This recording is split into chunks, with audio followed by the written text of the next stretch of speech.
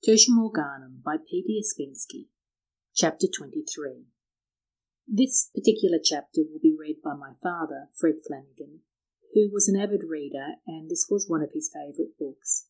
Before he died several years ago, he recorded the reading of this book, and as we were cleaning out the house, we came across the set of CDs, and I thought I'd share it with you as part of a nod to the past and a thanks to my father for introducing me to this book. His style for reading is quite different to mine. I hope you enjoy. I split this chapter into three somewhat uneven portions based on content, and this is the first part. Chapter 23, Tertium Organum by P.D. Ouspensky, read by Fred Flanagan. Many people think that the fundamental problems of life are absolutely insoluble, that mankind will never learn why or for what it is striving, why it is suffering, where it is going. It is considered almost indecent to raise these questions. One is supposed to take life as it comes without thinking or thinking only about those things which are capable of solution, be it only externally. Men have despaired of finding answers to the principal questions and have given up bothering about them. At the same time, men have a very vague idea of what it is that has produced in them this sense of hopelessness and insolubility. Whence comes this feeling that about many things it is best not to think? Actually, we begin to feel this hopelessness only when we regard man as something finite and complete, when we see nothing beyond man and think we already know everything there is in man. In this form, the problem is indeed hopeless. There is cold comfort in all social theories promising us various blessings upon earth. They leave one with a sense of frustration and with a bad taste in the mouth, even if one believes their promises. Why? What is all this for? All right, everyone will be fed, excellent, but what next?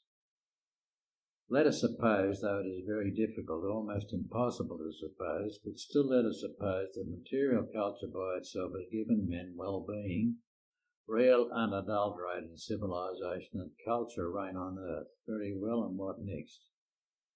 Next, some high-sounding phrases about incredible horizons unfolding before science, communication with the planet Mars, chemical preparation of protoplasm, utilisation of the rotation of the Earth around the Sun or of the energy contained in the atom, vaccine for all diseases, prolongation of man's life to 100 years or even to 150, then maybe the artificial fabrication of human beings. But after this, imagination fails.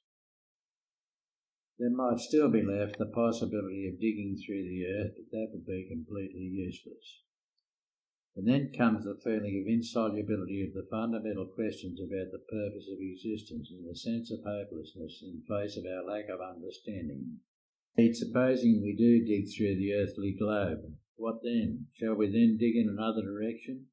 How tedious it all is. But positivist social theories, historical materialism and so on promise and can promise us nothing else. In order to obtain at least some kind of an answer to the questions which torment us, we must turn in quite another direction, for the psychological method of study of man and humanity. And here we see to our surprise that the psychological method has, after all, very satisfactory answers to the principal questions which appear to us insoluble, and around which we ineffectually turn armed with the useless weapons of positivist methods. The psychological method gives us an answer at least to the question of the immediate purpose of our existence, but for some reason people do not want to accept this answer. They insist on the answer being in the form they like and refuse to accept anything not in that form. They demand the solution of the question of the destiny of man, but of man such as they imagine him to be, and they refuse to recognise the fact that man can and must become something quite different. In man himself there are unmanifested qualities which must be made manifest, and the manifestation of these qualities can alone create a future for man. Man cannot and must not remain as he is now. To think of the future of this man is as senseless as to think of the future of a child, thinking he will remain a child forever. The analogy is not quite complete because only a very small part of humanity is probably capable of growth. Still, this comparison gives us a correct picture of the general attitude to this question and the fate of that greater part of humanity which is incapable of growth depends not on itself but on the smaller pan which will grow. Only inner growth, the development of new powers, will give man a right understanding of himself, his ways and his future, and will enable him to organise life on earth. At the present time, the general concept man is too undifferentiated and embraces completely different categories of men, those capable of development and those incapable of it. Moreover, a man capable of development already has many new qualities which are quite ready but do not manifest themselves, because for their manifestation they require a special culture, special education. The new view of humanity repudiates the idea of equality, which does not exist anyway, and strives to establish the signs and facts of the differences between men, because humanity will soon have to separate those who are going forward from those who are incapable of going forward. The wheat from the tares, for the tares have become too prolific and are stifling the growth of the wheat. This is the key to the understanding of our life, and this key has been found long ago. The riddle has been solved long ago, but different thinkers of different epochs who have found solutions express them in various ways, and often, not knowing one another, blaze the same trail with enormous difficulties without suspecting the existence of their predecessors or their contemporaries who were treading or who had trodden the same path. In the world's literature there are books, usually little known, which accidentally or not accidentally may be found standing on the same shelf in the same library. Then taken together they'll give such a full and clear picture of the different sides of man's existence, its purpose and ways, that we shall no longer have any doubts about the destiny of humanity, at least of a small part of it, a destiny other than the sentence of hard labour of digging through the early globe, which positivist philosophy, historical materialism, socialism, and so on and so forth have in store for them. If we feel that we do not yet know our destiny, if we still doubt and are afraid to part with the hopelessness of the positive view of life, we do so at first because we take together, without differentiation, men of totally different categories with a totally foreseeable future, and second, because the ideas we need through which we could understand the real correlation of forces have not won a place in official knowledge, do not represent any recognised department or branch of knowledge, and are rarely to be found together in one book. It is very rare even to find books expressing these ideas collected together.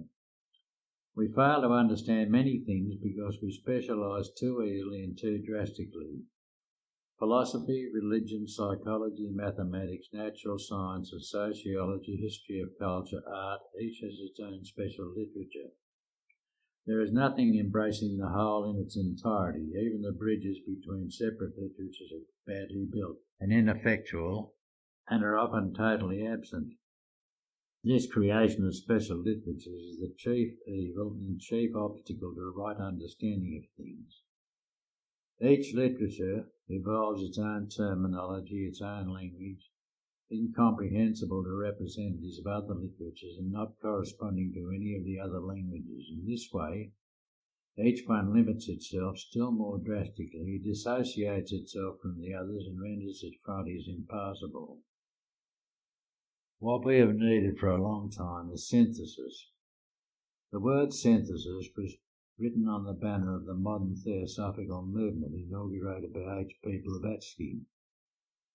But it remained only a word because the real result was only new specialisation in a separate theosophical literature, tending to fence itself off still more from the general movement of thought. But there are trends of thought which strive to fight against specialisation, not in words but in deeds. Books are appearing which cannot be referred to any of the accepted library classifications, cannot be registered in any faculty. These books are the forerunners of a new literature which will break down all fences built in the domain of thought and will clearly show to those who wish to see it where they are going and where they can go. The names of authors of these books are the most unexpected combination. I shall not undertake to give a list of authors of their books. I shall only point out the works of Edward Carpenter and a realm of thought which representative is the Canadian psychiatrist Dr. R.M. Buck. Edward Carpenter straightforwardly and without any allegories or symbols formulated the thought that the existing consciousness by which modern man lives is only a transitory form leading to another, a higher consciousness, which even now is manifesting itself in certain men after appropriate preparation and training. This higher consciousness Edward Carpenter called cosmic consciousness. Carpenter travelled widely in the East, went to India and Ceylon and found there men, hermits and yogis, striving to achieve cosmic consciousness, and he holds the opinion that the way to cosmic consciousness has already been found in the East.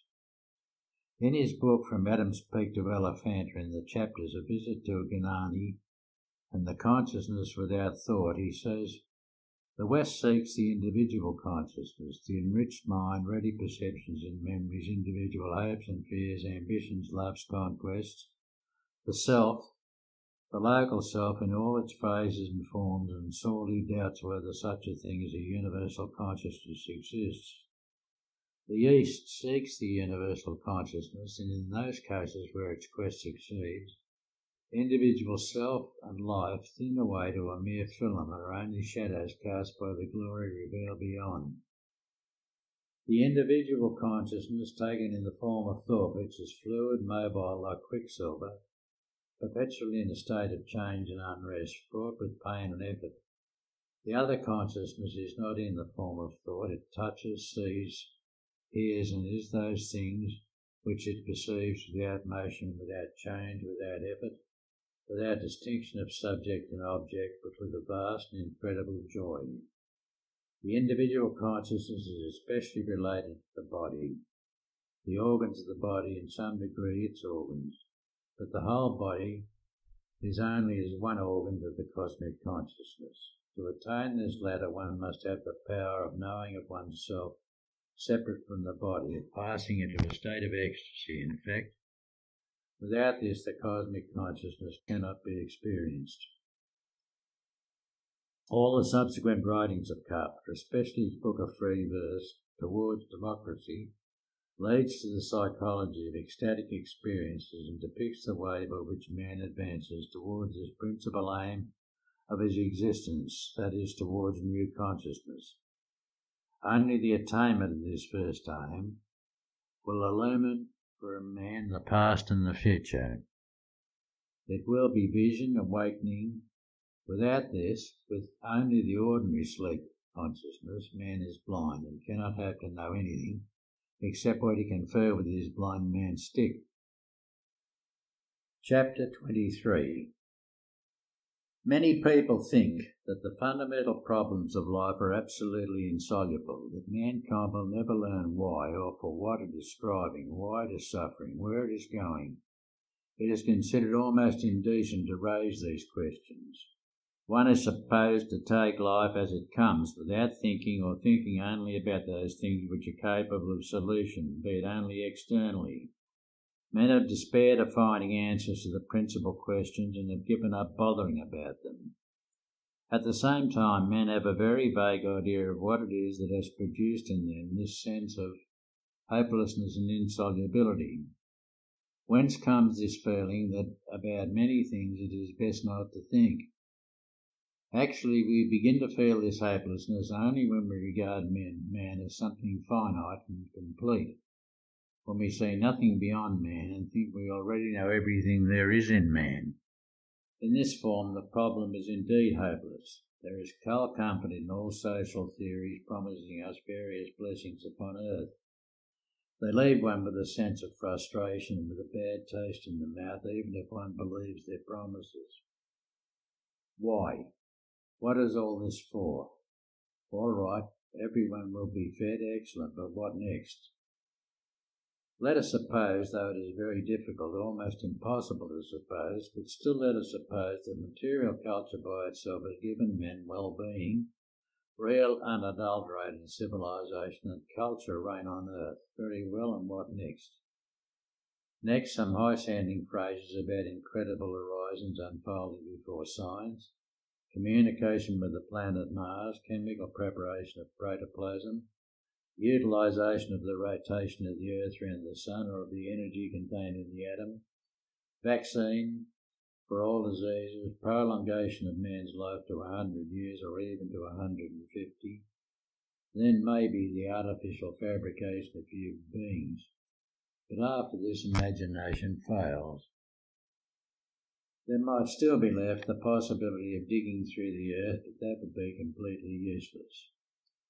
And then comes the feeling of insolubility of the fundamental questions about the purpose of existence and the sense of hopelessness in face of our lack of understanding. Indeed, supposing we do dig through the earthly globe, what then? Shall we then dig in another direction? How tedious it all is. But positivist social theories, historical materialism and so on promise and can promise us nothing else. In order to obtain at least some kind of an answer to the questions which torment us, we must turn in quite another direction, for the psychological method of study of man and humanity. And here we see to our surprise that the psychological method has after all very satisfactory answers to the principal questions which appear to us insoluble, and around which we ineffectually turn armed with the useless weapons of positivist methods. The psychological method gives us an answer at least to the question of the immediate purpose of our existence, but for some reason people do not want to accept this answer. They insist on the answer being in the form they like and refuse to accept anything not in that form. They demand the solution of the question of the destiny of man, but of man such as they imagine him to be, and they refuse to recognise the fact that man can and must become something quite different. In man himself there are unmanifested qualities which must be made manifest, and the manifestation of these qualities can alone create a future for man. Man cannot and must not remain as he is now. To think of the future of this man is as senseless as to think of the future of a child, thinking he will remain a child forever. The analogy is not quite complete because only a very small part of humanity is probably capable of growth. Still, this comparison gives us a correct picture of the general attitude to this question, and the fate of that greater part of humanity which is incapable of growth depends not on itself but on the smaller pan which will grow. Only inner growth, the development of new powers, will give man a right understanding of himself, his ways and his future, and will enable him to organise life on earth. At the present time, the general concept man is too undifferentiated and embraces completely different categories of men, those capable of development and those incapable of it. Moreover, a man capable of development already has many new qualities which are quite ready, but do not manifest themselves, because for their manifestation they require a special culture, special education. The new view of humanity repudiates the idea of equality, which does not exist anyway, and strives to establish the signs and facts of the differences between men, because humanity will soon have to separate those who are going forward from those who are incapable of going forward. The wheat from the tares, for the tares have become too prolific and are stifling the growth of the wheat. This is the key to the understanding of our life, and this key has been found long ago. The riddle has been solved long ago, but different thinkers of different epochs who have found solutions express them in various ways, and often, not knowing one another, blaze the same trail with enormous difficulties without suspecting the existence of their predecessors or their contemporaries who were treading or who had trodden the same path. In the world's literature there are books, usually little known, which accidentally or not accidentally may be found standing on the same shelf in the same library. Then taken together they'll give such a full and clear picture of the different sides of man's existence, its purpose and ways, that we shall no longer have any doubts about the destiny of humanity, at least of a small part of it, a destiny other than the sentence of hard labour of digging through the early globe, which positivist philosophy, historical materialism, socialism, and so on and so forth have in store for them. If we feel that we do not yet know our destiny, if we still doubt and are afraid to part with the hopelessness of the positive view of life, we do so at first because we take together, without differentiation, men of totally different categories with a totally foreseeable future, and second, because the ideas we need through which we could understand the real correlation of forces have not won a place in official knowledge, do not represent any recognised department or branch of knowledge, and are rarely to be found together in one book. It is very rare even to find books expressing these ideas collected together. We fail to understand many things because we specialise too easily and too drastically. Philosophy, religion, psychology, mathematics, natural sciences, sociology, history of culture, art, each has its own special literature. There is nothing embracing the whole in its entirety. Even the bridges between separate literatures are badly built and ineffectual and are often totally absent. This creation of special literatures is the chief evil and chief obstacle to a right understanding of things. Each literature evolves its own terminology, its own language, incomprehensible to representatives of other literatures and not corresponding to any of the other languages. In this way, each one limits itself still more drastically, dissociates itself from the others, and renders its frontiers impassable. What we have needed for a long time is synthesis. The word synthesis was written on the banner of the modern theosophical movement inaugurated by H.P. Blavatsky. But it remained only a word because the real result was only new specialisation in a separate theosophical literature, tending to fence itself off still more from the general movement of thought. But there are trends of thought which strive to fight against specialisation, not in words but in deeds. Books are appearing which cannot be referred to any of the accepted library classifications, cannot be registered in any faculty. These books are the forerunners of a new literature which will break down all fences built in the domain of thought and will clearly show to those who wish to see it where they are going and where they can go. The names of authors of these books are the most unexpected combination. I shall not undertake to give a list of authors of their books. I shall only point out the works of Edward Carpenter and a realm of thought whose representative is the Canadian psychiatrist Dr. R.M. Buck. Edward Carpenter straightforwardly and without any allegories or symbols formulated the thought that the existing consciousness by which modern man lives is only a transitory form leading to another, a higher consciousness, which even now is manifesting itself in certain men after appropriate preparation and training. This higher consciousness Edward Carpenter called cosmic consciousness. Carpenter travelled widely in the East, went to India and Ceylon and found there men, hermits and yogis, striving to achieve cosmic consciousness, and he holds the opinion that the way to cosmic consciousness has already been found in the East. In his book From Adam's Peak to Elephanta, in the chapters A Visit to Gnani and The Consciousness Without Thought, he says, "The West seeks the individual consciousness, the enriched mind, ready perceptions and memories, individual hopes and fears, ambitions, loves, conquests, the self, the local self in all its phases and forms, and sorely doubts whether such a thing as a universal consciousness exists. The East seeks the universal consciousness, and in those cases where its quest succeeds, individual self and life thin away to a mere film and are only shadows cast by the glory revealed beyond.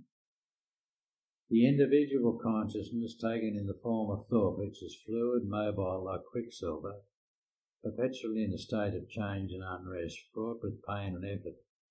The other consciousness is not in the form of thought. It touches, sees, hears, and is those things which it perceives without motion, without change, without effort, without distinction of subject and object, but with a vast and incredible joy. The individual consciousness is especially related to the body, the organs of the body, in some degree its organs, but the whole body is only as one organ of the cosmic consciousness. To attain this latter, one must have the power of knowing of oneself separate from the body, passing into a state of ecstasy, in fact. Without this, the cosmic consciousness cannot be experienced. All the subsequent writings of Carpenter, especially his book of free verse, Towards Democracy, leads to the psychology of ecstatic experiences and depicts the way by which man advances towards this principal aim of his existence, that is, towards new consciousness. Only the attainment of this first aim will illumine for a man the past and the future. It will be vision, awakening. Without this, with only the ordinary sleep consciousness, man is blind and cannot hope to know anything except what he can feel with his blind man's stick. End of chapter 23, part 1.